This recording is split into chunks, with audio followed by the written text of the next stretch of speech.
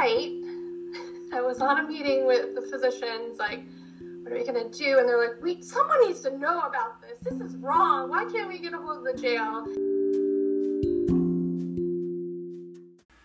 That's Audrey Hopper, clinical nurse with pediatric hematology oncology at Riley Hospital for Children at IU Health Outpatient Center, explaining the challenges her team was facing when trying to contact a close relative of Oliver Fagan, a 5-year-old leukemia patient who is in need of a bone marrow transplant.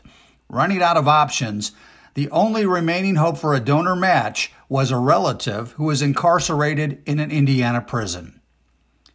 I'm Dick Ray, and this is IU Health Physician Stories, a podcast connecting IU Health values in the lives of its physicians, advanced practice providers, nurses, support teams, and learners.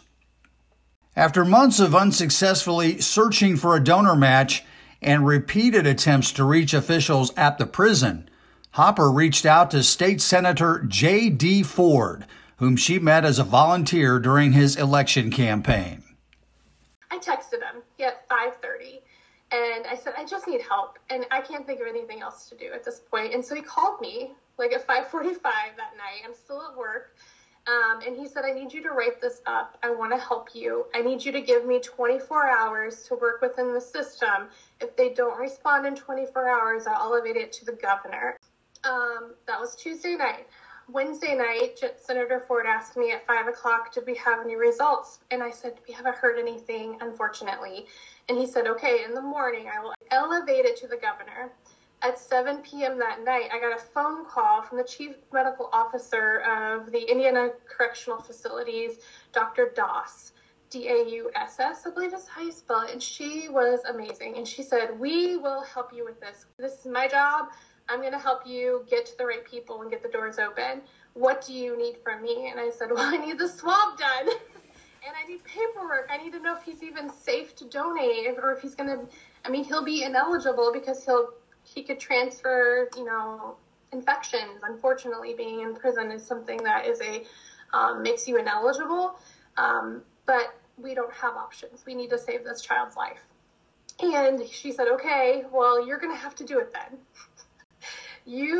Can you come and bring the swabs tomorrow? And so we set up an appointment for like noon, and I drove up there. I don't usually do this. I do drive-by swabbings at Riley. I don't even have people get out of the car, but I never drive anywhere. So they were lovely. Once I got through to them and I was able to get to the warden, the deputy warden, and the director, they rolled out a red carpet, and the director stayed with me at all times, and we did the swabbings, and I did all my donor health history questionnaire, all the requirements to make sure it's FACT accredited. And I said, now, are you willing to comply? Are you willing to come to Riley? Are you willing to let people poke you? Are you going to hold still? Are you going to allow us to do what we need to do? And he was so appreciative. He said, whatever you need, I will do, and I will do it gladly. With strong purpose, compassion, and relationship building, a child's life was saved.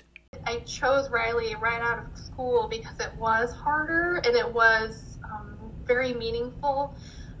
In this department, it's really a team sport, and we all really celebrate together when these hard things work out.